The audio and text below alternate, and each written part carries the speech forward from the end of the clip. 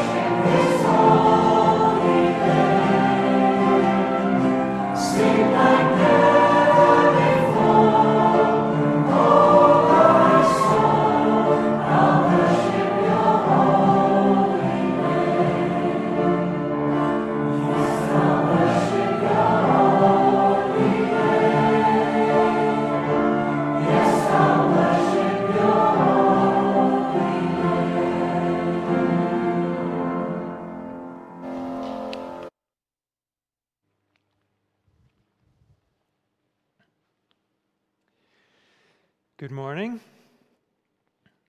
I know one of the things we all miss most at the moment is seeing and hearing one another.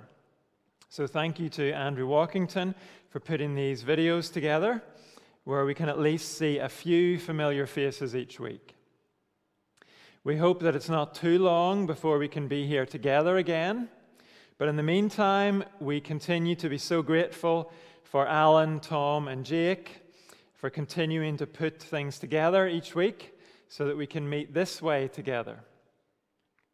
And above all, we're grateful to God that His mercies and care never stop. We continue to depend on Him, and He is dependable. So let's come to Him now in prayer.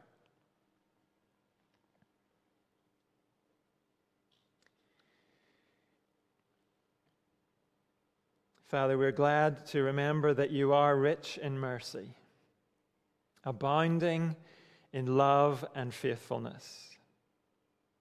You are compassionate and gracious. All this, and You know us perfectly.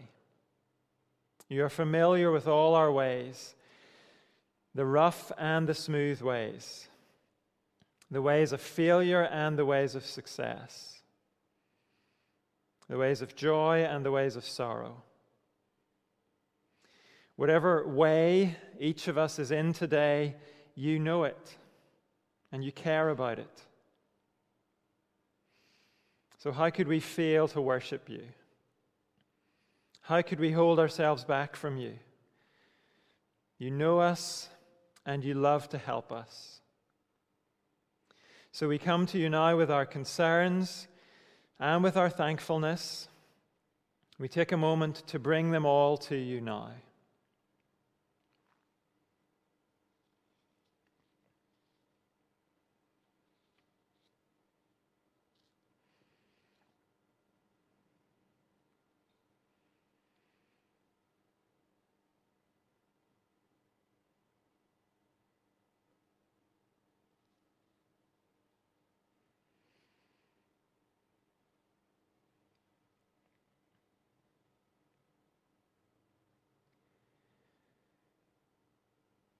Father, we bring ourselves to You, and we bring our brothers and sisters as well, in their needs.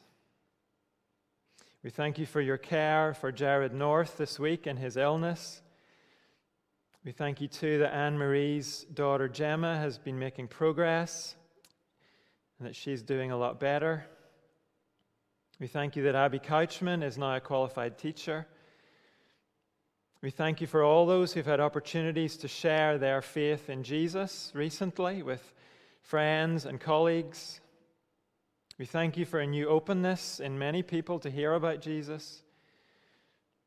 And we ask You to bring salvation and life out of these conversations. We pray for those who have still health concerns. Particularly this week, we pray for Les Ratherham and Carol Whitehouse, and Megan's brother Justin in the US. We also pray for Leon's colleague Mark as he suffers with coronavirus. We ask You to deliver him in his illness. We pray again for Gary and Tracy Crutchley as they wait again, as they continue to plead for progress with their son Lewis. We pray with them this morning. We pray for a miracle in Lewis's life. And we ask all these things, knowing that You are a God of miracles. You have changed our lives supernaturally, miraculously. You've brought us from darkness to light, from the power of Satan to God. And we have no doubt You can do the same for others. And we ask that You will remind us of this morning. Remind us of Your great power and love. Remind us through Your word as we look at that together and listen to it together. And help us to remind one another now as we sing Your praises together and to each other. We ask all this in Jesus' name. Amen. Let's join in singing, I Will Sing of the Lamb, and then all my ways are known to you.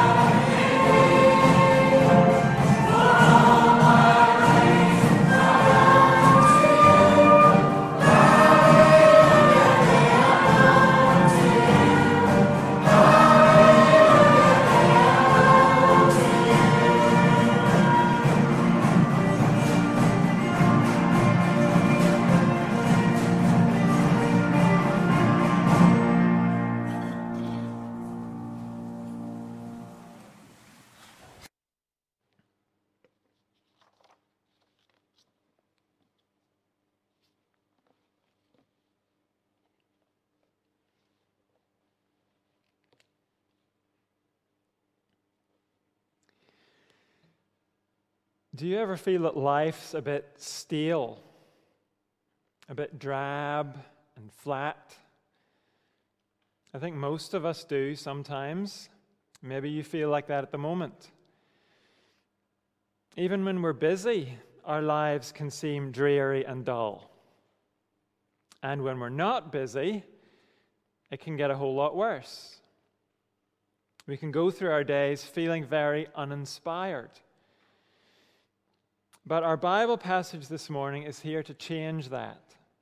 It aims to help us see our lives very differently. If our lives ever seem grey, if they seem that way right now, a careful look at this passage will help us. Let me just remind you, we're in Paul's letter to the Ephesians, and this letter is about identity and life in Christ. The in Christ is crucial, because everything in this letter is for those who are trusting in Jesus Christ. If you're not trusting in Jesus, then I hope the contents of this letter are attractive to you, but you need to know they are not for you. Not until you come and turn your life over to Jesus. But if you are a Christian, chapters 1 to 3 of this letter tell you about your identity in Christ. The interesting thing about chapters 1 to 3 is that Paul doesn't tell us to do anything in these chapters. He wants us to understand who we are. And he devotes 3 whole chapters to that.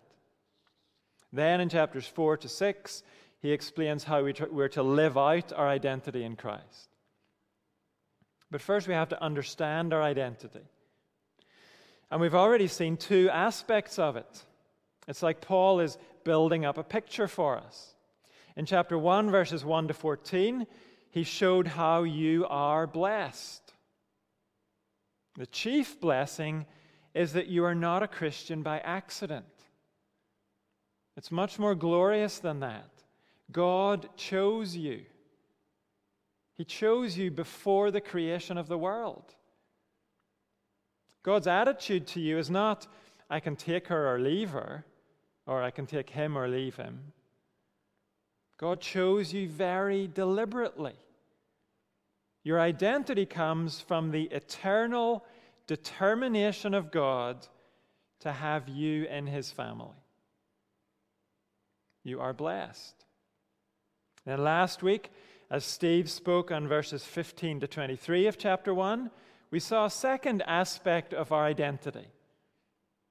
We could sum it up by saying, you have a risen, reigning Lord.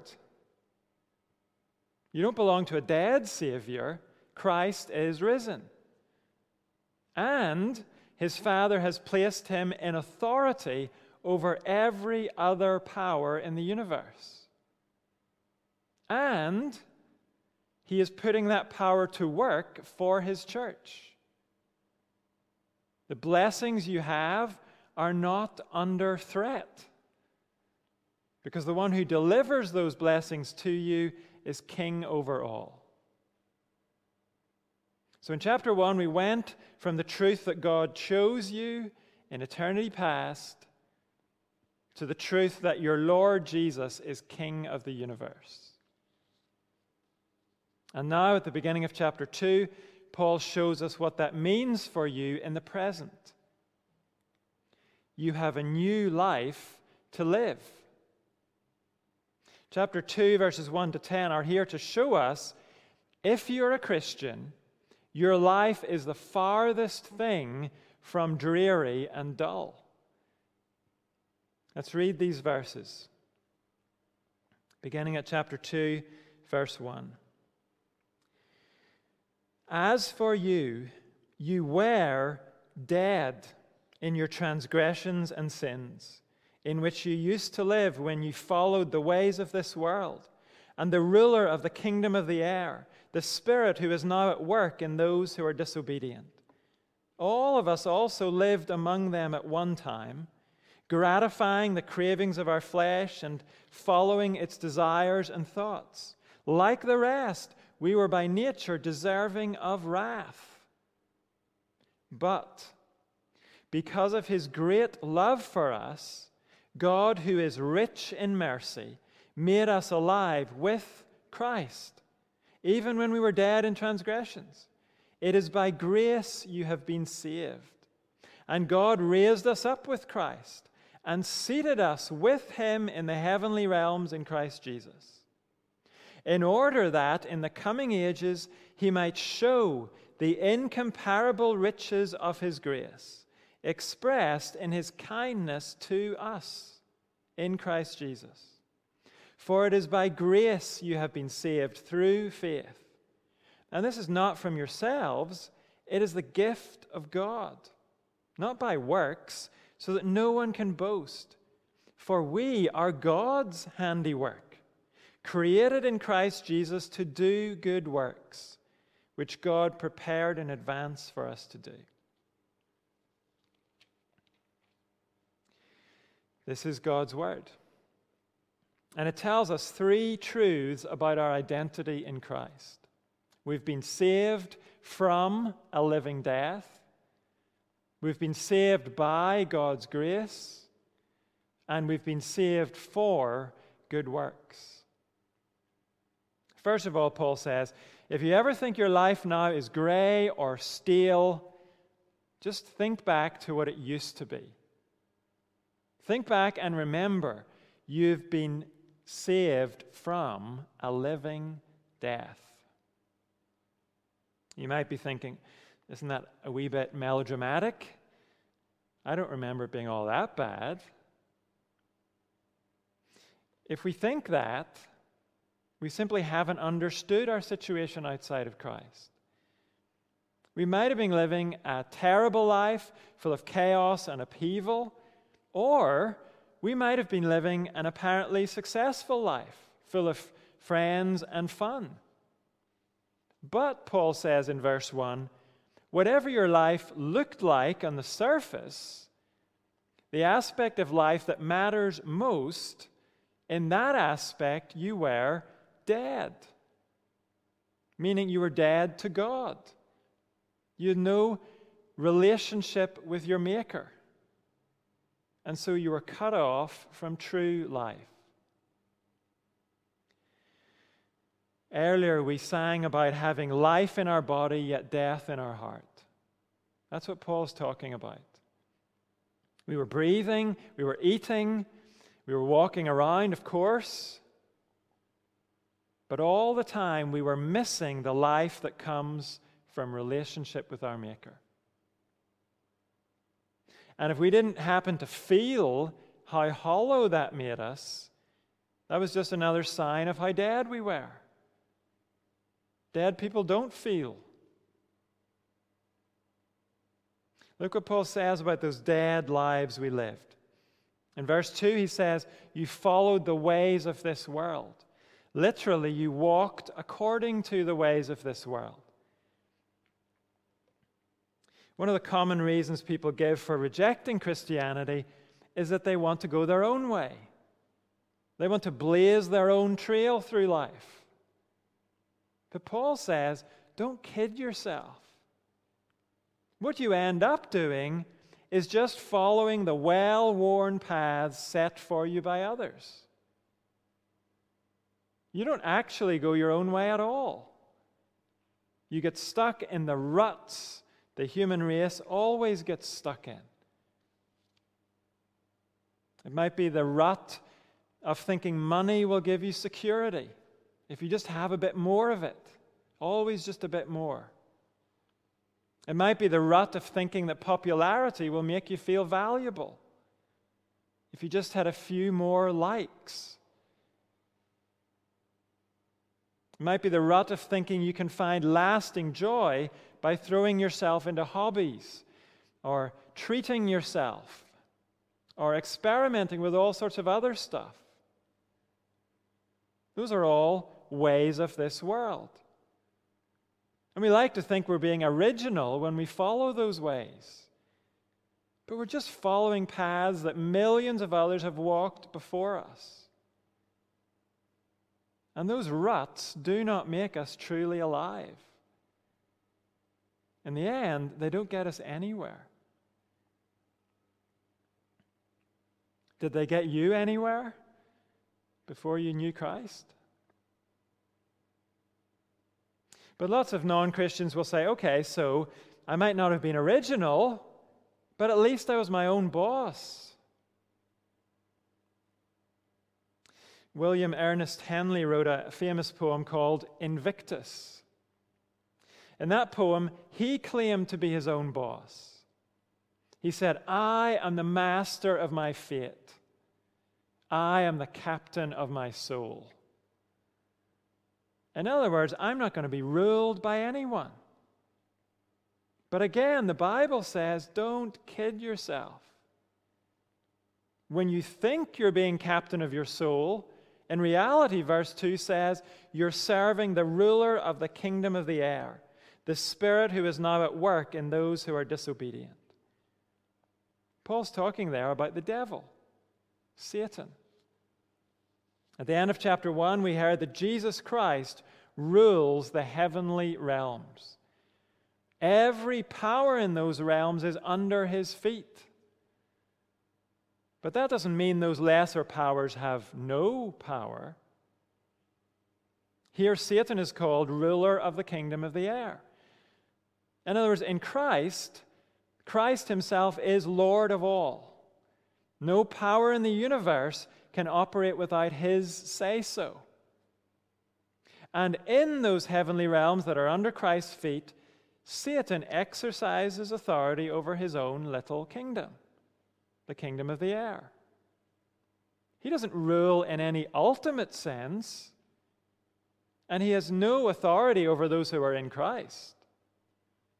But Satan does have power to boss those who are outside of Christ.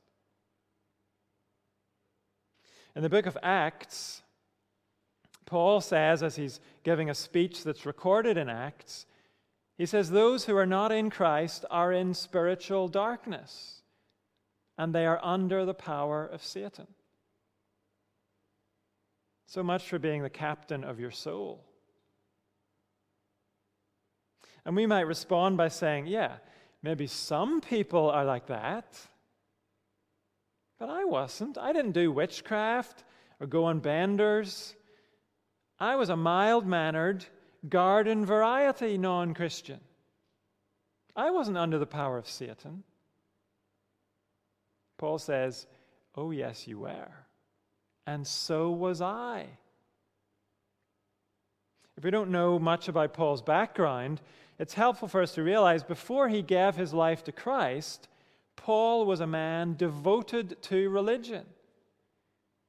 And because of that, he was confident God was pleased with him. In another place in the New Testament, he says, looking back on those old days, when it came to righteousness based on the law, I was faultless. I kept the rules.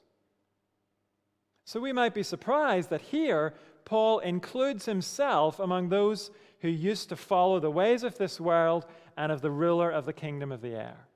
He says in verse 3, all of us also lived among them at one time. Even Paul, the guy whose religion was faultless, he was under Satan's rule all the same.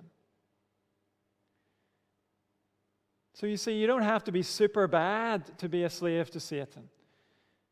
All it takes is to be outside of Christ. If we don't belong to him, the hard truth is we belong to the devil. No matter how religious we might think we are, no matter how we might pride ourselves in being captain of our soul,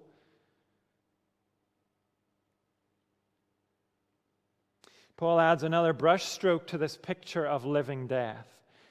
He shows us not only were we slaves to Satan and to the ruts of this world, we were slaves to our own bent out of shape desires and thoughts. Verse 3 says, we lived gratifying the craving of our flesh and following its desires and thoughts. In the New Testament, our flesh doesn't mean the meat on our bones. It's not our muscles and tendons. It's a way of talking about our human nature under the power of sin. We choose to disobey God. Our desires and thoughts are bent in that direction. That's what we want. And that's the case even without influences from Satan or the world around us. An older writer called Richard Baxter said, "The evil notions of the soul have Satan for their father and our own hearts as the mothers." In other words, even if the world and the devil were to leave us alone, our hearts would still say to God, "My will be done, not yours."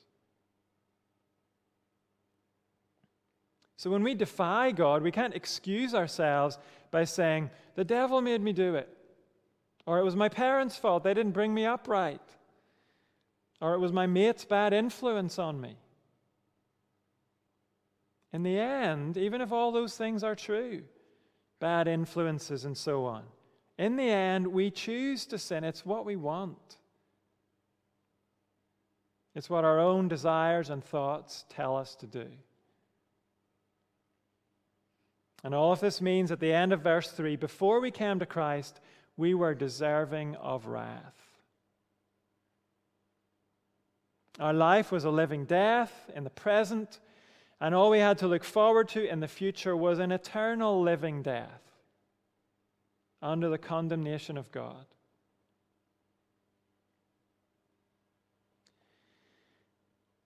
If you're not a Christian, verses 1 to 3 are a description of your life.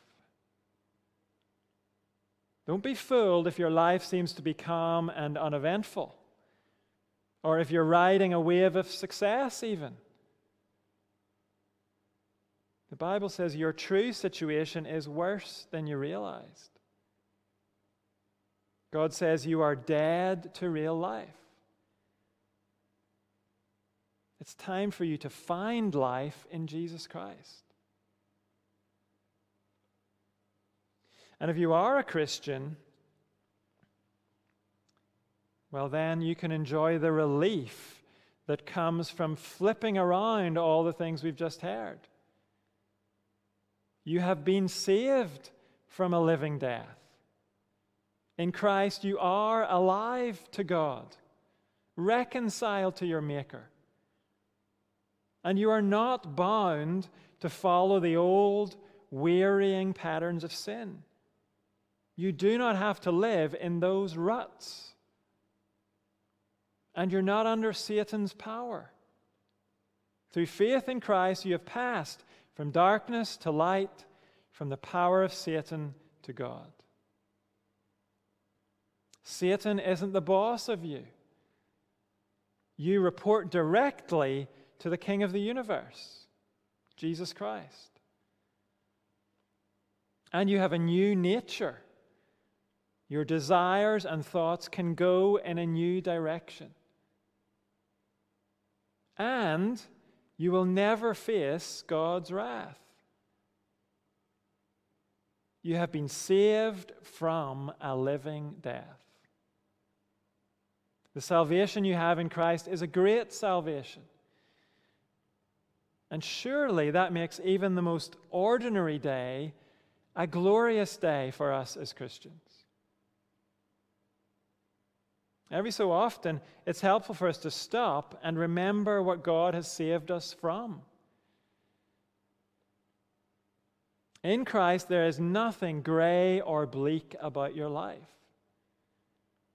When it comes to what really matters, your life is a life of high definition color.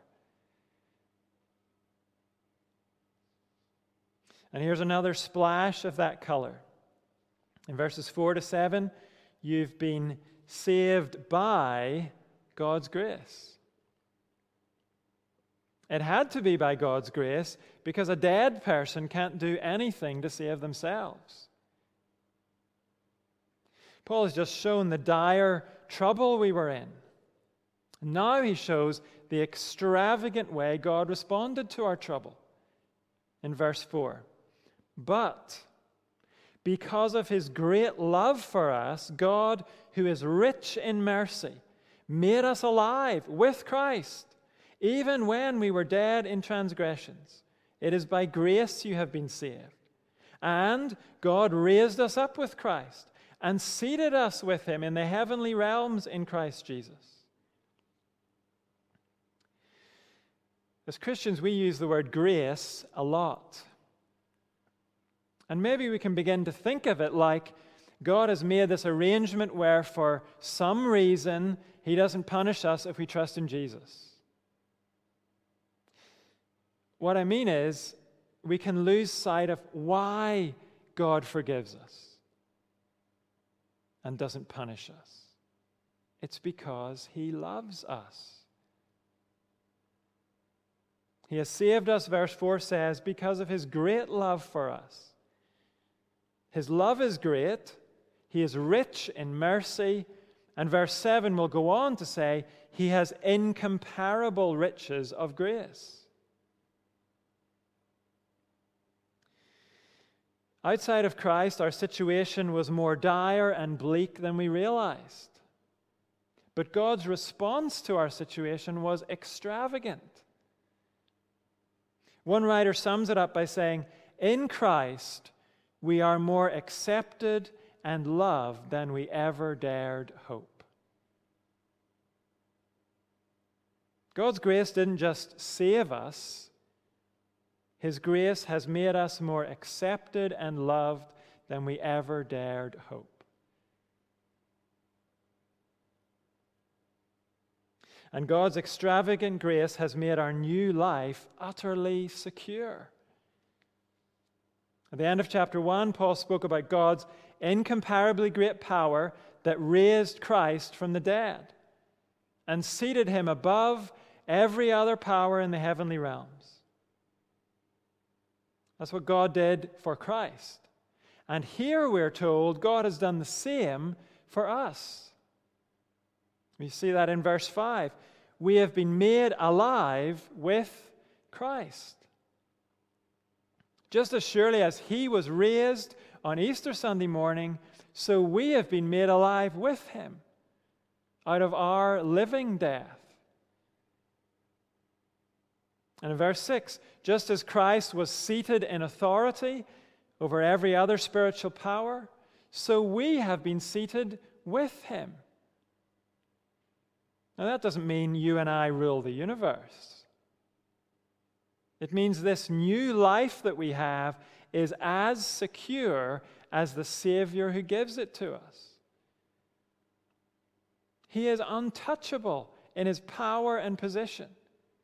And so is our salvation. So is our enjoyment of God's love.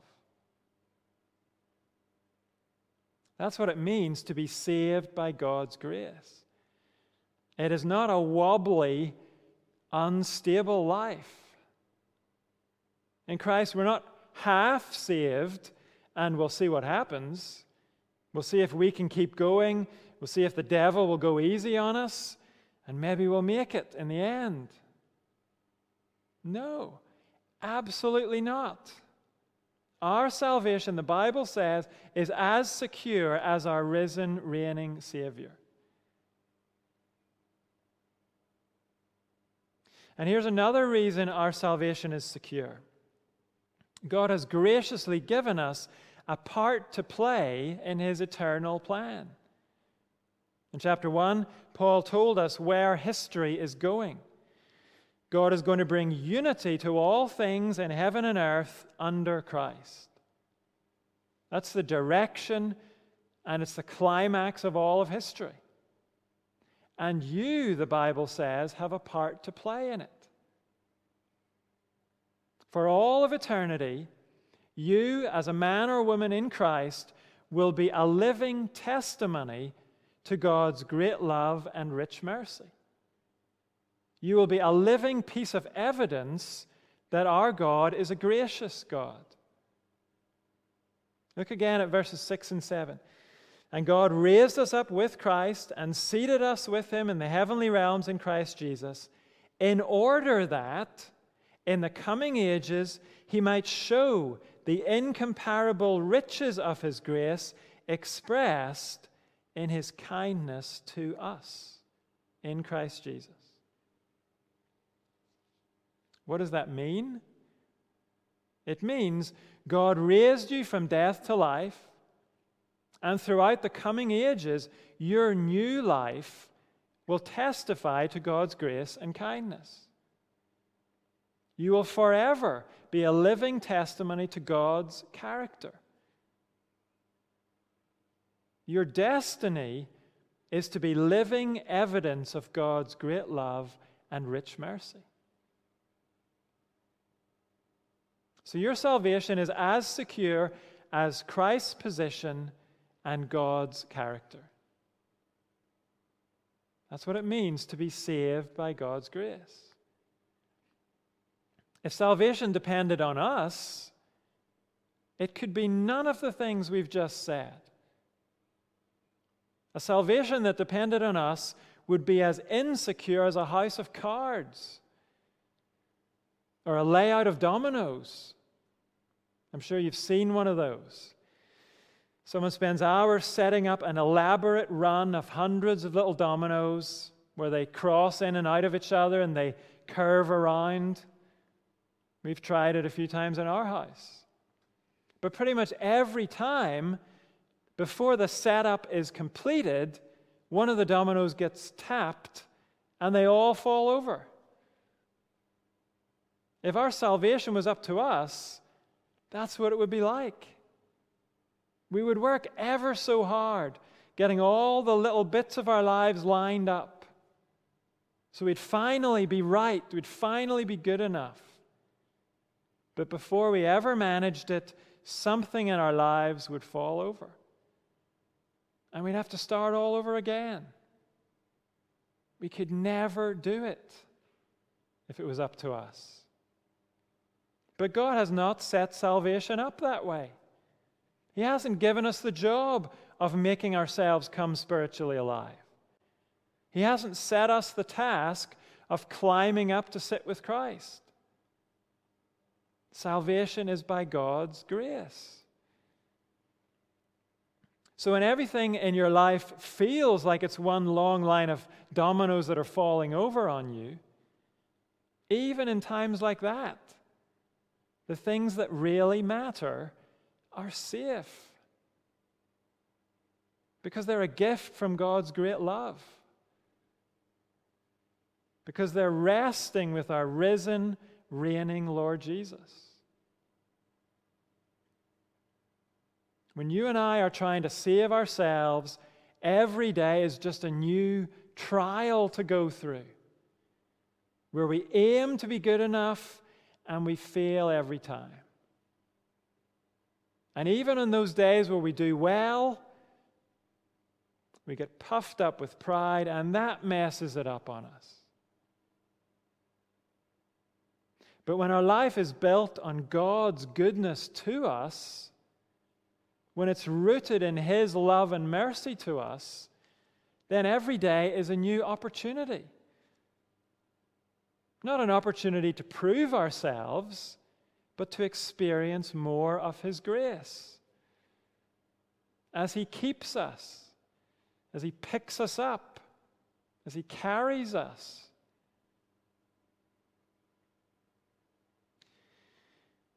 In the final verses, Paul explains the difference all this makes to the way we live. You've been saved not by good works, but for good works.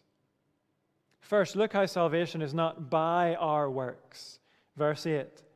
For it is by grace you have been saved through faith, and this is not from yourselves.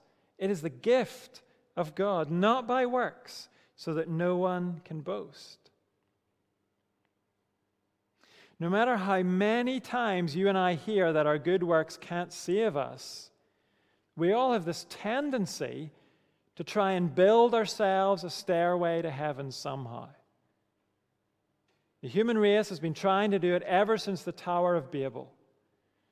The people of Babel said, "Come, let us build ourselves a city with a tower that reaches to the heavens, so that we may make a name for ourselves. And even as Christians, we can often fall into this. We fall into treating our efforts and our good works like they're little building blocks we can pile up to impress God. And of course, to impress other people as well. We can even begin to treat our witnessing and our service in the church like that. Little steps we're building that will get us to heaven. But not only is that a miserable way to live and full of pride, here Paul says it's back to front. God's grace has already built the stairway to heaven. You can't build it yourself. Jesus is the way to heaven. Just trust in what he did for you on the cross. That's what it means to have faith in Jesus. It's to trust that he has already done all that needed to be done. And then, having received God's salvation as his gracious gift, then good works find their proper place. Not as an attempt to impress God, but as part of a life that is fueled by God's love and acceptance. Look how Paul explains that in verse 10. For we are God's handiwork, created in Christ Jesus to do good works, which God prepared in advance for us to do. A handiwork is something that's formed by an artist. It's a work of art, shaped and crafted by the artist with skill and care. Now, this verse is telling us God's grace is purposeful like that. When God saved you, that wasn't the end of the story. And now you just pass the time till you get to heaven. No, saving you was the beginning of a new life. God saved you so you can live a new life that does good. As you seek to honor your Savior in the dozens of little conversations you have, the little jobs you do, the fights you break up between your kids, the homework sessions you do with a good attitude instead of a bad one, the video calls you make, the phone calls, the deliveries, every little decision to be honest instead of deceitful. In all of it, you and I have a chance to honor our Savior with our words and our attitude and our actions. And just as we heard in chapter 1 that God chose you in advance, so here we're told his attention to you is so detailed, he even prepared good works for you in advance. What does that mean, though? Well, we're taking it the wrong way if we begin to agonize over it and start asking, well, how do I know what God has prepared for me to do? What if I do something that's good, but he didn't prepare it for me to do? Don't think of it that way. Verse 10 is here to assure us we will never be in a meaningless situation. You will never live a meaningless day. When you or I wake up in the morning and think about the day ahead, and in those days when we wonder what use we could possibly be, or how we could possibly glorify God in the hours ahead of us and the tasks that we have, in this verse, Paul is asking us to stop and to realize this day was prepared in advance by God. The responsibilities of this day might seem dreary to me, or they might seem to be daunting and overwhelming to me when I look at them. But God has given them to me. He has laid them out for me.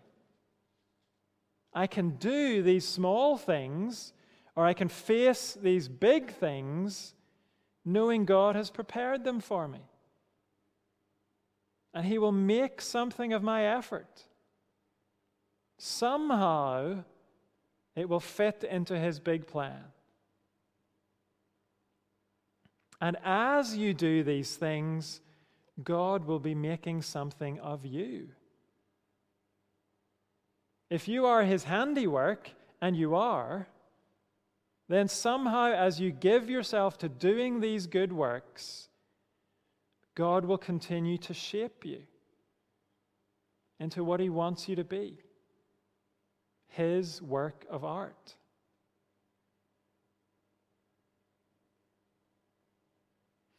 At the end of verse 10, when it says God prepared good works for us to do, literally it's He prepared good works for us to walk in. And if that sounds a little bit familiar, we've heard it before back in verse 2. We were told in verse 2, we used to walk in the ways of this world, under the power of the devil, with our desires and thoughts bent out of shape. But look how far God has brought us. Now, by His grace, we are men and women who walk in the ways He has prepared for us. And as we walk in those ways, our lives will be beautiful. Beautiful to God and beautiful to those around us. So this week, if your life seems to be stale, if it feels uninspiring to you, take time to stop and look at your life the way Scripture does. Remember the life you've been delivered from. Remember, it was God's great love that delivered you. And remember, it didn't end there. Now you have a new life to live. Every day, even in the smallest things, you and I have the privilege of living for the God who has saved us. And there is nothing stale or uninspiring about that. So let's close by praising our gracious God as we sing, first of all, "Here is love," and then, "Yet not I, but through Christ in me."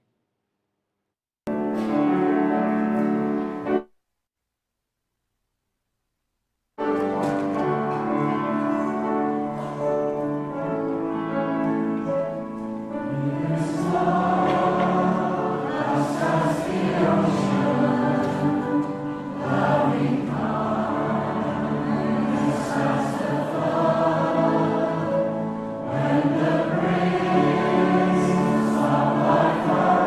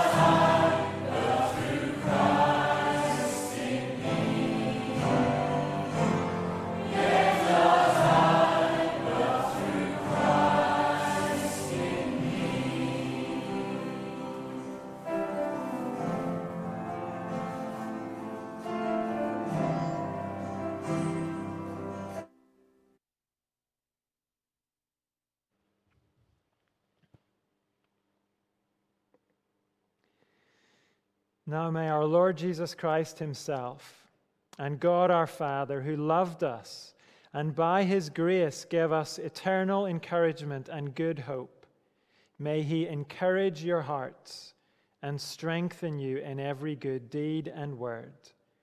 Amen.